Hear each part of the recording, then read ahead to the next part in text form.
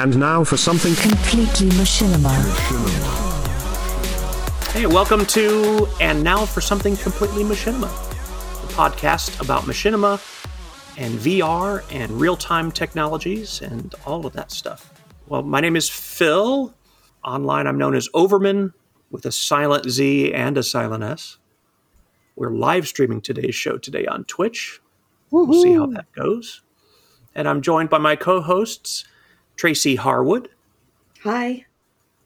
Damian Valentine. Hello. And Ricky Grove. Let's go! Today's show is going to be a summary of some news in the area of machinima and whatnot. There's some interesting things to share. Throughout the month, we'll be doing other themed episodes, including an interview with a special guest, as usual. One where we focus solely on films that we've found and reviewed. And finally, just kind of an open discussion on some topics that have been on our mind. There are several ways to get in touch with the show.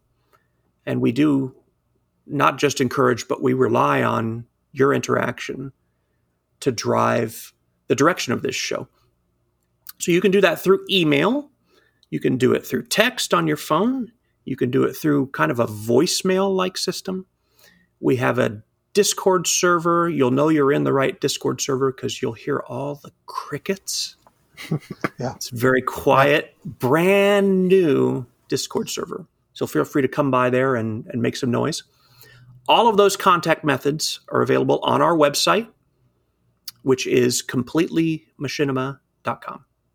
And just click on the talk link in the menu, and that'll show you all those contact methods. We'd love to hear your feedback on today's shows, on past and future shows as well.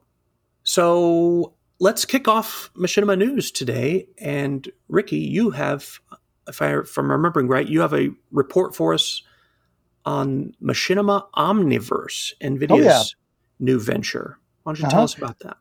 Actually, before I do that, I've got two quick news items that came in yesterday that I want to share with you. Imagination Rabbit, Mike X M.Strange, has started a whole new series on YouTube called the IDGAF filmmaking approach to machinima and 3D filmmaking in Unity. IDGAF stands for I Don't Give a Filmmaking. And that's exactly what it's about. By that profanity, what he's saying is that stop talking about making movies and make the things. That's basically what it is. Shut up. Don't worry about if your animation is not good enough. Don't worry if it doesn't look good enough. Don't worry if you have a complete script. And what he does is in this first episode, which I have to warn those with sensitive ears, is filled with an enormous amount of prolific amount of profanity. Very creative profanity. So if you like profanity, you'll really enjoy the segment, like I do. Because he's creative in his profanity, which all great cursors are. But anyway, he takes you through he just finished a 2-hour 3D film shot in Unity. And he didn't do any animation, and he didn't do he did not custom make any of the models. And what he does is he takes you through the IDGAF filmmaking approach. And that's just the first of many, many videos and even a book he's going to write about that approach. So that's very exciting. It's on YouTube. We'll give you the link to in the show notes. And the second quick announce is that Rooster Teeth has announced that on May 27th, they have their new animated anthology series, Neon Konbini. I'll read here how they describe it. Their Neon Konbini is a treat-filled, deliciously animated surprise from Rooster Teeth. This chaotic collection over 60 shorts spread out over 8 weekly episodes has something to delight every animation lover. Mix of styles and funny little shorts featuring the return of fan favorite RWBY, along cool new stories from Lowbrow Studios, Studio FXB, and Yotam Peril. The series is directed by Jordan Schwartz and produced by Sean Heitz. Their trailer looks fantastic. I'm not a big fan of the Rooster Teeth, but this one I might tune in on. It's really interesting and looks very creative. That starts on the 27th.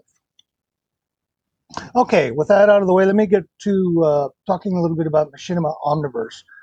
I don't know whether our listeners or you know, but the Omniverse Machinima beta was released around May 4th of this month. You can't go to the site and download the application. You have to download it from within NVIDIA Omniverse. Now, NVIDIA Omniverse is a, how do I describe it? It's a platform for creating all sorts of 3D assets and scenes.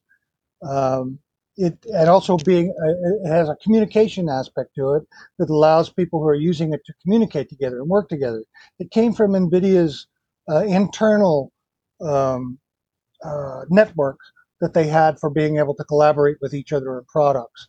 They liked the setup so much that they decided to make it open source and public. Well, as many of you know, they announced a beta version of a Machinima app inside of it back in October. And they've been really working hard behind the scenes to get it ready. But with the pandemic and everything, it was delayed. As I said, they released it on May 1st. You can install the application from within Omniverse. You go inside, you'll see there's a whole series of connectors, they call them. Real Illusions Character Creator 3 is a connector. Blender is a connector. Maya is a collector. There's several other applications you can install within the Omniverse app. They have released 5 introductory tutorials and extensive documentation, both on YouTube and also a separate documentation page on how to begin. I had a hard time with the Omniverse Machinima at first. I couldn't get the characters. They have quite a bit of content. They've taken 2 or 3 games, have joined with them and given their content over to be able to use. And I had real troubles with it. So I contacted them. They have an open forum in their developers forum. And I couldn't get it to work. So they set up a session with me this last Monday to solve the problem. And it was a really interesting experience to be with uh, 3 engineers and a director of the program taking me. They shared this. I shared my screen with them. I talked to them through Microsoft Meetup, and they would ask me to look through various parts of it and then put in some commands. They solved the problem, but the biggest thing they told me was that they had such a good time learning about how another user outside of their network uses the program. That was the great benefit for them because they become so. They were saying that they become so sort of walled off from other users, even Mm-hmm. though they have betas. They get stuck thinking that this is how it works, based on how familiar they are with the program. So it was really great Right. for them to work with me, and they said they want more users to interact with them in that way. And they are, let me tell you, they are eager to make this program work for everybody. They want it to be easy to use. They want it to be fast. They want it to be like a traditional machinima project. We had an interview with Dane Johnston that was published about 2 weeks ago, which I urge our listeners to listen to. Podcast 3.4, I think it was. In any event, he goes into detail about how it was created, what the layout is, what the workflow is, talks about how they made their demo, and they released a new demo, by the way, which is quite funny. Um, there's a lot of great content, but you can also import FBX and OBJ formats. So if you make something or you get something from online, like say the Unity um, asset store, you can import that as an FBX or a OBJ format, and it works just fine. They have an animation and a um, uh, facial animation connection called Audio to Face.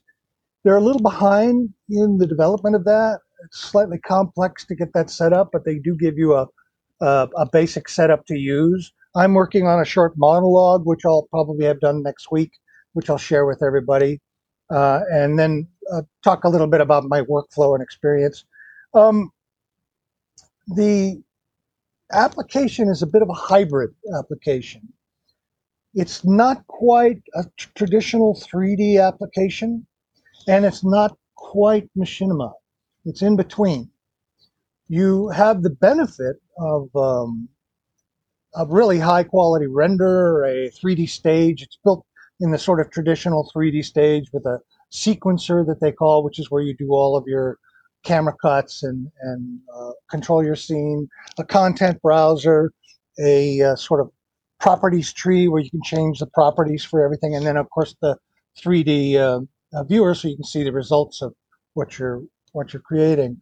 You can record the live stream off of that, or you can render whatever it is you've created like a traditional 3D application, which puts it a little outside the bounds of machinima for me. But I don't know. They're still working on it. There's some problems with the application. It's still in beta. It's twitchy.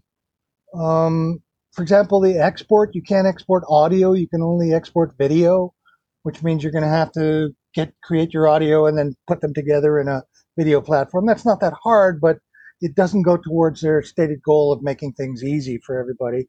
Also, the requirement of an RTX card in order to be able to use the application is a bit of a downer for people, especially in this graphics card environment. In the past, if we didn't have this problem, you could say, oh, wow, it's an RTX card. Well, I've been wanting to upgrade anyway. I'll just get a RTX 2060 card. Good luck getting an RTX card for anything less than $1,000.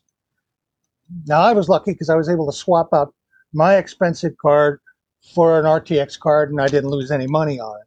But for those people who are thinking, hey, I want to give it a try and I'll just upgrade my card, that ain't going to happen. So timing is not good for them. I see this program as being a very interesting program. It's not quite ready for prime time yet. You have to be patient with them. But then again, if you look back at Real Illusion when they started, they weren't quite ready for prime time when they kicked out.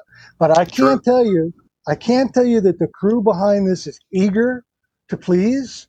They are hardworking. They are really good. The results are excellent. And although Dane, the guy that I spoke to, Dane Johnston, couldn't give me any details, they're pretty secretive at NVIDIA, understandably so. But he said, when I asked him, I said, well, are there other game companies coming to you they want to share their content for it? He said, oh, yeah. Which makes me think that there might be some major game companies like a Steam platform or Epic or something like that wants to get involved in it.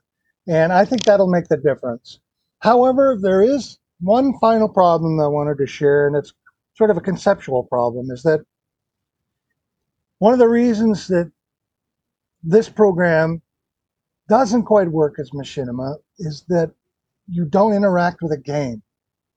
You don't actually, when you have the content from a game, it's just the content. It's not the game itself.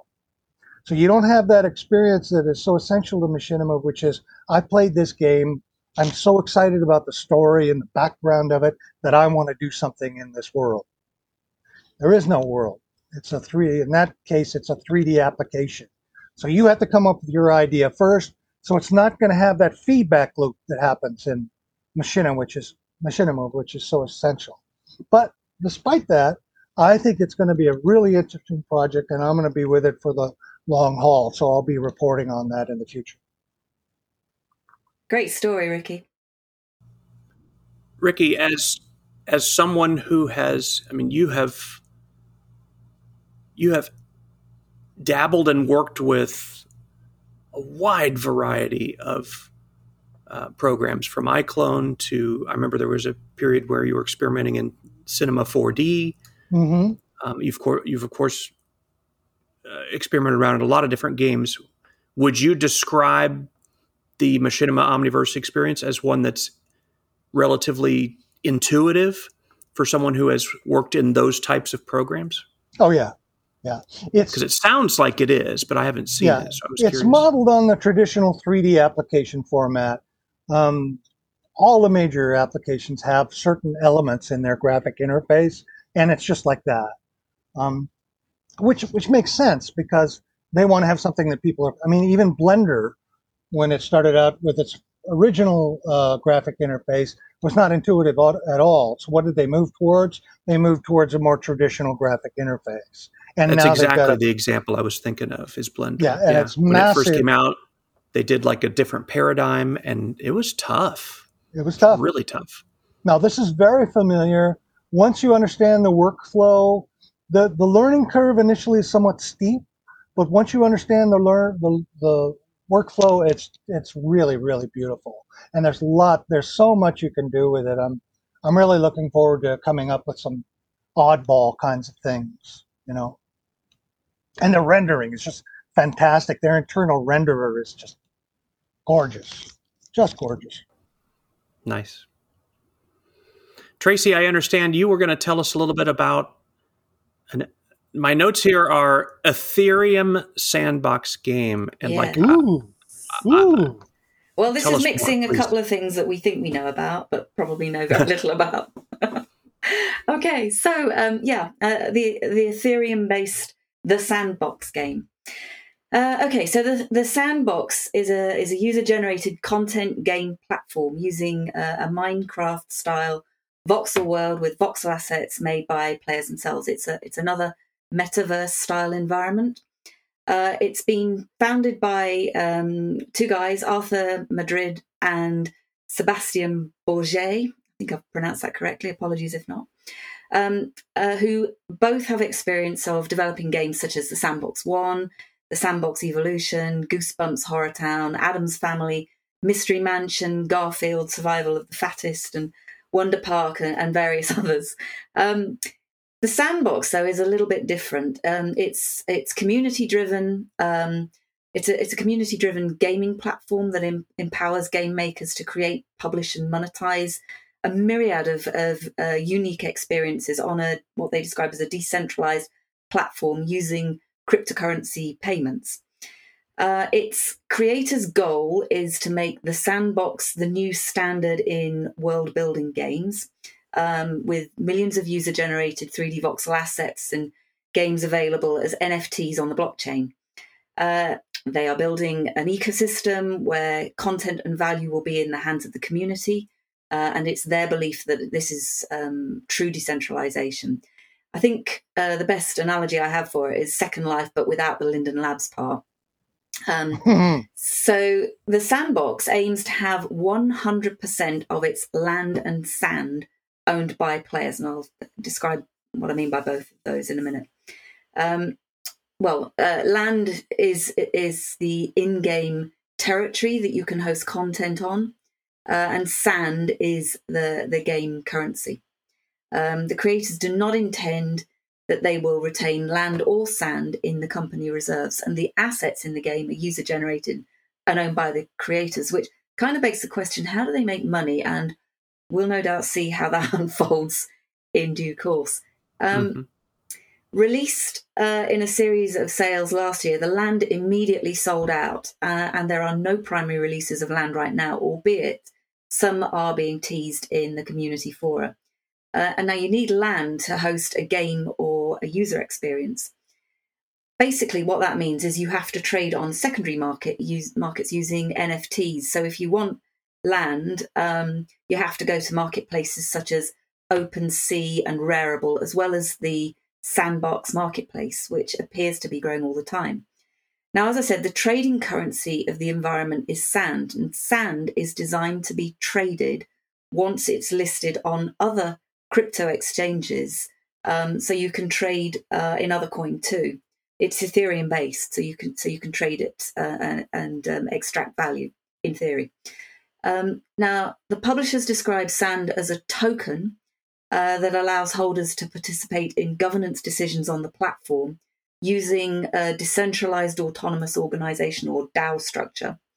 Holders can exercise voting rights on key elements such as foundation grant attributions to content and game creators, and feature prioritization on the platform's roadmap.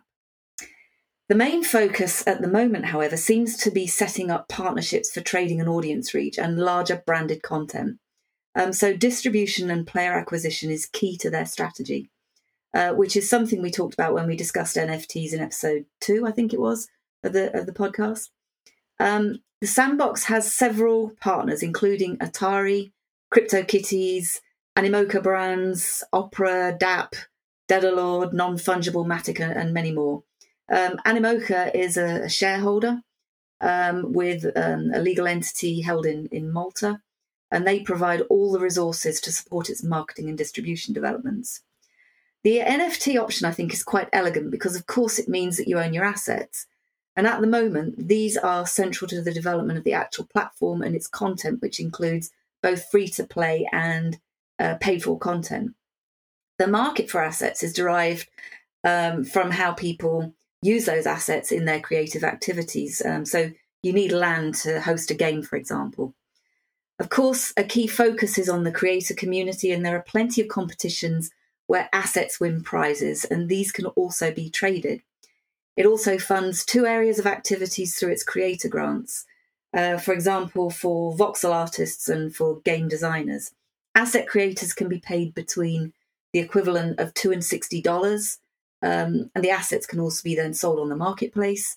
Game creators can be paid seemingly between $4,000 and $30,000 per game, but the rub is in that these payments are made in NFTs. So how easily the NFTs can be ported out through other exchange mechanisms and to what is a dominating question. And it's what I'm seeing is the main interest in the environment at the moment.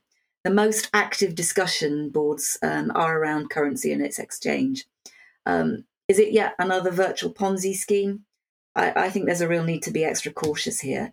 In the Sandbox marketplace, there are currently 8 games and 115 assets being promoted. But with its partners, it is developing more content, and these are being released later in 2021. In OpenSea, however, there are over 80,000 land items for sale. And when I looked at a few of the transactions, these are simply being traded between people, mostly within the last 2 months. And unsurprisingly, the prices aren't quite as high as they were a month ago. They appear to have almost 1 million creators registered on Reddit, and a Discord server with about 35,000 members on it, plus a number of active social channels where they talk to their users in such places as Twitter Spaces, Telegram, and Clubhouse, which I think gives it a kind of exclusive, yet largely untraceable aura, which I also think is a bit of a challenge. There's a lot of information on their website about how they are developing, and most of that information I'm seeing generally is not what I would call community created. In my opinion, these guys have got a bit of a challenge, such as, the NFT nonsense has really kind of got to settle down, and people have actually got to start concentrating on generating the content. Again, it's very reminiscent of the gold rush we saw years and years ago with Second Life, when everyone and their wife tried to make a living using Linden dollars in one way or another, and more recently when NFTs were simply being traded by artists with no specific affiliations other than their own personal reputations. It took some time for that to settle in those early Second Life days, and for the focus to return to creative works, and this will no doubt be the same, I think. The thing here is that the community creative side hasn't even got going yet, but clearly they have a strong investment strategy with big brand partners, several of them seemingly lining up.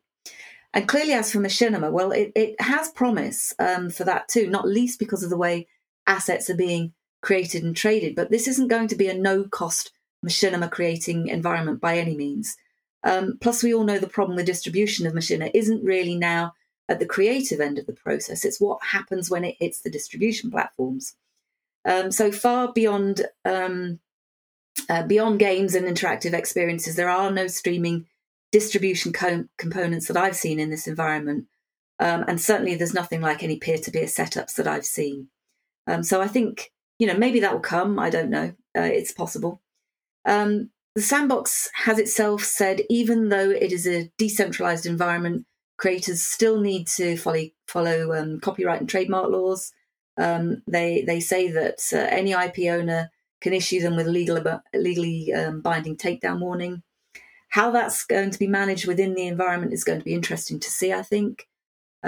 Content is created in a distributed way.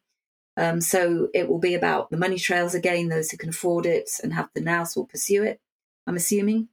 I'm not really advocating that, of course, and creators will need to use common sense, as they always have to, albeit the environment can only police that in-game, which I think still leaves a role for the main platform distributors in any event. I think the thing at this stage is not to confuse the sandbox with sandbox environments that facilitate machinima making, such as Minecraft, GTA, Garry's Mod, Red Dead Redemption 2, and what have you. I think it's going to be an interesting one to watch. In many ways, it's a means to harness indie content for a Minecraft-like output, but with a far more serious underpinning trading mechanism that will no doubt introduce many folks to cryptos and very possibly create an even bigger environmental problem than we already had in the process. Ethereum is slightly more green than Bitcoin, but even so in 2018, for example, used more energy than Iceland. And we all know some of the main folks mining cryptos are the Chinese, and it's no surprise to see there are also Chinese partners content creating in this environment too. So for me, this raises a few ethical issues as an appropriate machinima creating environment at the moment. But I'd suggest check it out. I think we'd all be really interested to see how you get on with this one. What do you guys think? I had a quick hypothetical. So I'm a machinima filmmaker. I get on this platform, wandering around. I find a really cool setup. I don't own the land. I decided to shoot something on it. I contact the person. Actually, I contact the person before and say, hey, is this okay? They say no. I shoot anyway. I make the machinima. I put it out in the world. Would they sue me? Would the game kick me off of the platform? It's possible. I mean, there are, like I said, there are copyright issues there for sure. They probably could. But the issue isn't in the game there, is it? It's wherever you distribute it that's the challenge. Right. That's what I mean. You've got kind of two separate issues with this one. One is, and I can't see the distribution being solved in game at this point in time, but it's possible that it could be. Because there are an awful lot of streaming services evolving well beyond, the YouTube and Twitch and what have you. Right. There's many of those now, so it's down to that process that I think where you could, fall foul of it. But certainly in the game environment, it's possible that you'll get take down notices. I don't know. I don't quite know what that means in this context. So it sounds like an environment that is interesting to look at, but ultimately, unless they make some changes, it's a pretty narrow environment. I mean, you have to want to deal with NFTs. You have to want to deal with all the property issues that are around it. Plus, at this point, they don't really have enough content for most machinima filmmakers. I mean, what's to keep me from simply going to Unity, which is a free platform, and getting free content and then putting it out and making whatever I want? I mean, exactly so. The scale of difficulty well, go ahead. You were. Yeah, no, I completely agree with you, Ricky. I think that's exactly the issue. And like I said, it seems to be the strategy at the moment is getting more content in there. But at the same time, encouraging people to create their own content. But I think the NFTs issue has created a bit of a monster for them, really. So there's a lot going on in that space, which is probably taking up more energy than it should. Yeah. I mean, we had these issues, didn't we, with Second Life? Except, the Linden was owned by Linden Labs and what have you. So the NFT business didn't really factor in, but it still became a black market kind of currency, which was traded. And we've got the same issues going on here because, to me, all of these land parcels. What's the value of owning those land parcels if you haven't got content for them or an audience for the content that might go onto them? So they clearly have to get more content in the platform for this to work. But looking at what they're doing, looking at the kind of partners they're bringing in, Atari, for example, these are not small players by any means. So, there's all, it's shaping up to be something.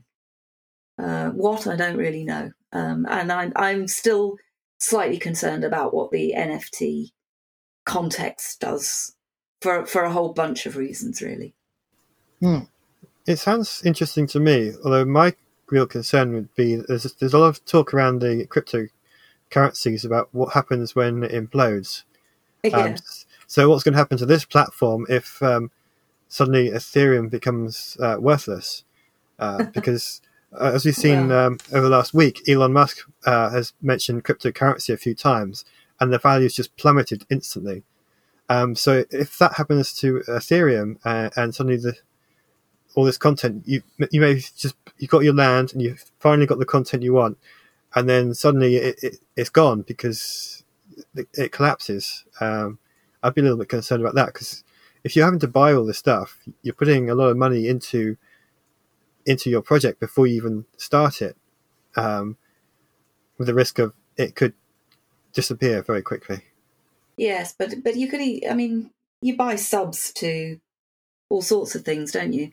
That's true. So it's not significant. If you look at it as a form of entertainment, it's not significantly different in that respect. If you're looking at it as a creator platform, you have got to watch where the assets go.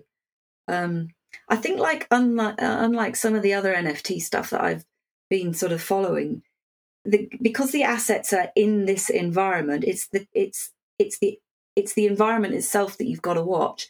Whereas some of the other NFT stuff is sat on individual servers.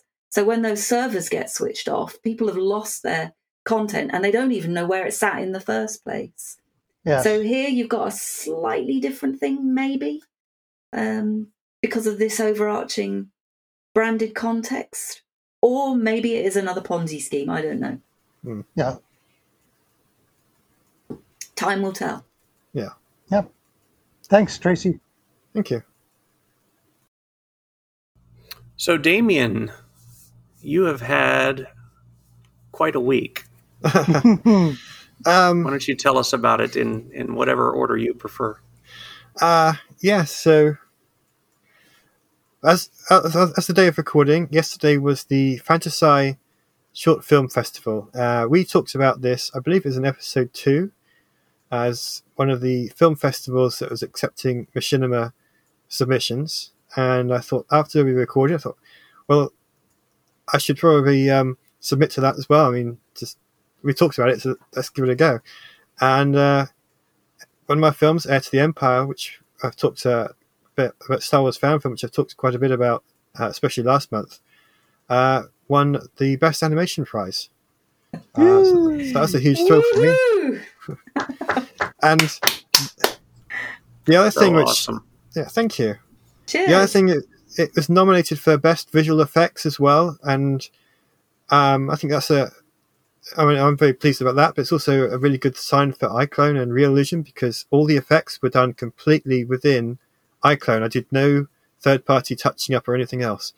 Excellent. So I'm really pleased about that. They also had the machinima subsection of it.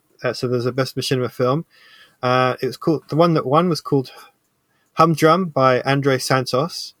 I didn't get to see any clips or anything, and I've tried to look it up so that we could put it in the show notes, but it doesn't appear to be available on YouTube yet.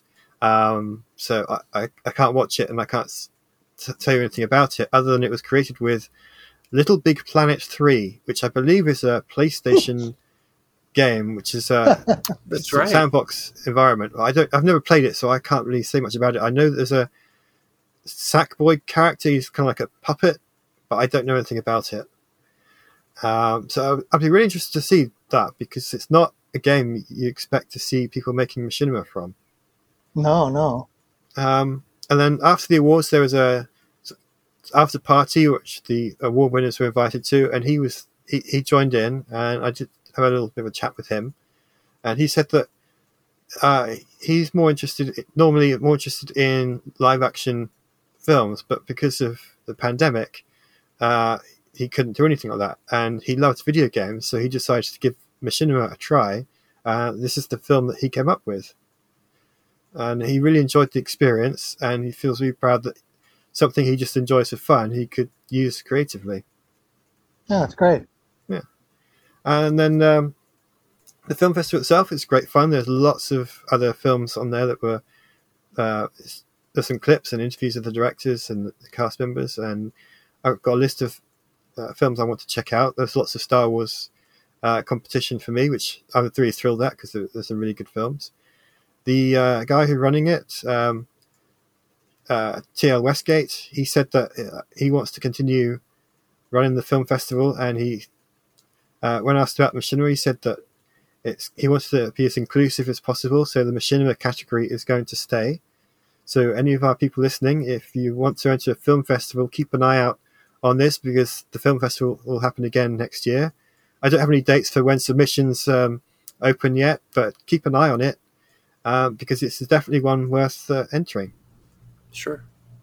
Well, congratulations. Congratulations. That is so awesome. Thank you. Thank you so much. So glad Well for you. deserved, too. You've put so much hard work into filmmaking. You've gotten better and better over the years with practice. It's a perfect example of making things to get better. Learn as you're doing, and I'm really glad for you.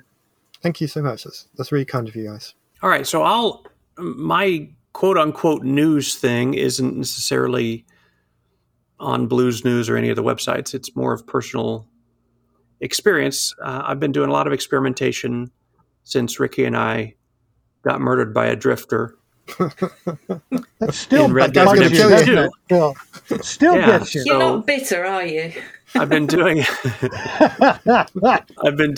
I've since been murdered by a bear, which is great. Yeah, and it was the best example of video game karma I think you can imagine. Is I'm using this trainer, and right near the end of one of my live streams, where I was experimenting, I thought, what would be fun is to just spawn a big bear in the middle of this populated town. Because in other instances where I've spawned it, it's like instantly hostile. Well, that's true, but it turns out that what that means is that it's instantly hostile to the player. The bear has no appetite for NPCs And you at haven't all. learned the skill to destroy it yet. No, I have not. Oh boy. So anyway, yeah, I've been doing some experimentation with Red Dead Redemption 2, and actually a friend of mine has kind of been learning and doing experimentation at the same time in Grand Theft Auto 5, and we've been kind of comparing notes and experiences and stuff. And whereas, it couldn't be further apart, the quality of experience and the tools available for Grand Theft Auto 5, it's the reigning king for a reason. There's still, hundreds of thousands to millions of players still actively playing that game, which is not new. It's got some whiskers on it. Red Dead Redemption, there's been no such investment from Rockstar Games that's visible anyway, that's been released to make it possible to manipulate characters and sequence events. There's plenty of trainers out there. Trainer is a program where you kind of access to certain cheats and also can spawn any object or NPC or whatever. But getting any sort of control over them once you've spawned them is next to impossible. There was one tool that had some promise there. Yeah, that's right. Ben is correcting my description of the bear attack. Go, Ben. Yeah, that actually I had to run after the bear a bit to get it to attack me. That's correct. But I was running after it to scold it for not eating all those tasty NPCs. So that's the full story. Yeah, then I ran after it and it ate my face. So there was a tool, and I say was for a reason I'll explain here. It was called Map Editor, which is a very confusing name for anyone who's done any game Yeah. modding in the past. When you think Yeah, of the yeah. map, you think of, okay, this is a level, like in Quake or one of those games. You've created this, BSP map of dimensions and, the walls with textures, and some of it's baked in, and the lighting sources and all that. That's a map. In Red Dead Redemption 2, the map editor, which was user-made, is more of the ability to save a collection of settings, spawned entities or objects or NPCs in their start positions.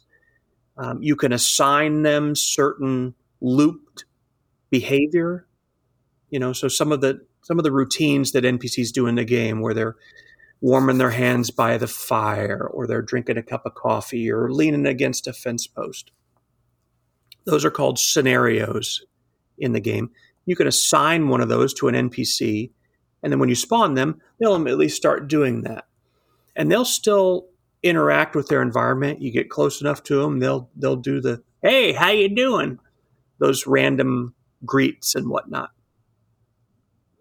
But that's the extent of the control that you had with any of these trainers. Map Editor had a feature where you could attach a script, and they had implemented a scripting language to get at some of the functions in the game for spawning things, making a character travel to a certain place, or mount a horse, or get in a wagon, or you can trigger certain pre-recorded bits of speech within the game, and in a sequence, in a script. So you could have it, have the character say this line, and then wait 5 seconds and say this one, and wait 5 seconds and attack the player. Brilliant idea. Little bit of a learning curve if you're not comfortable with, JavaScript or something like that. You kind of need that familiarity to make any use of it. So this person was releasing that mod, and something happened, and there's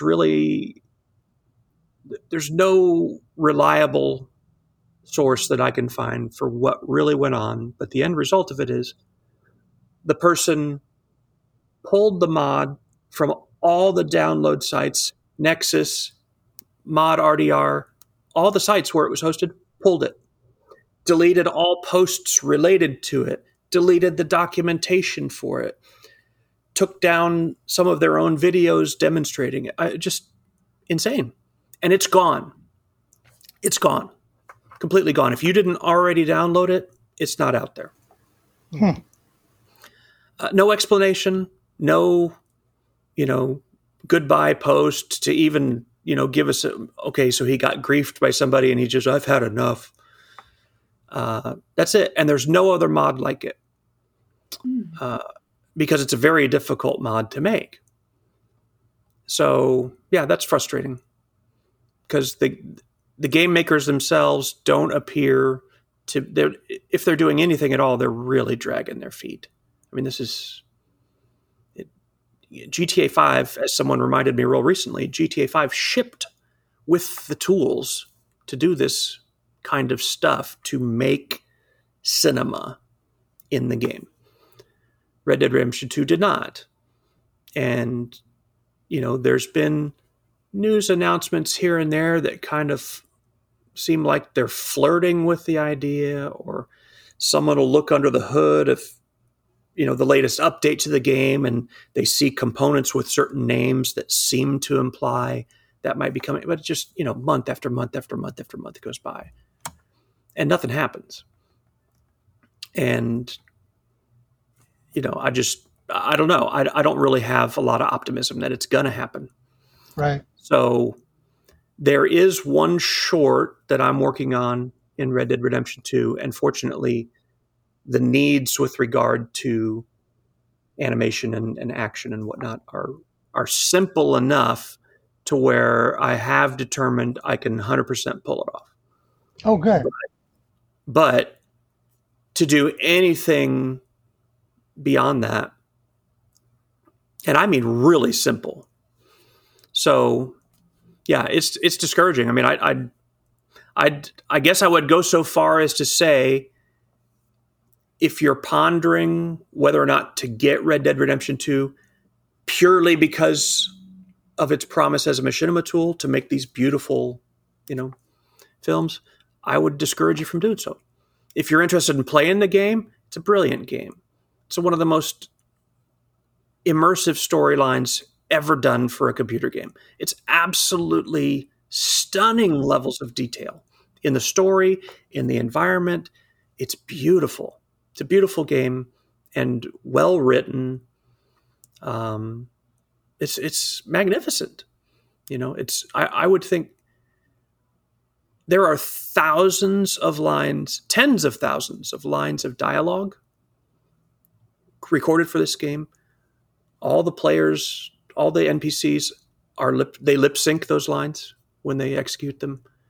The environment is hugely detailed, and it's every bit a role-playing game as much as it is an adventure and a shooter. It's all of those. You can really, once you get past a certain point in the single-player campaign, you can play it however you want.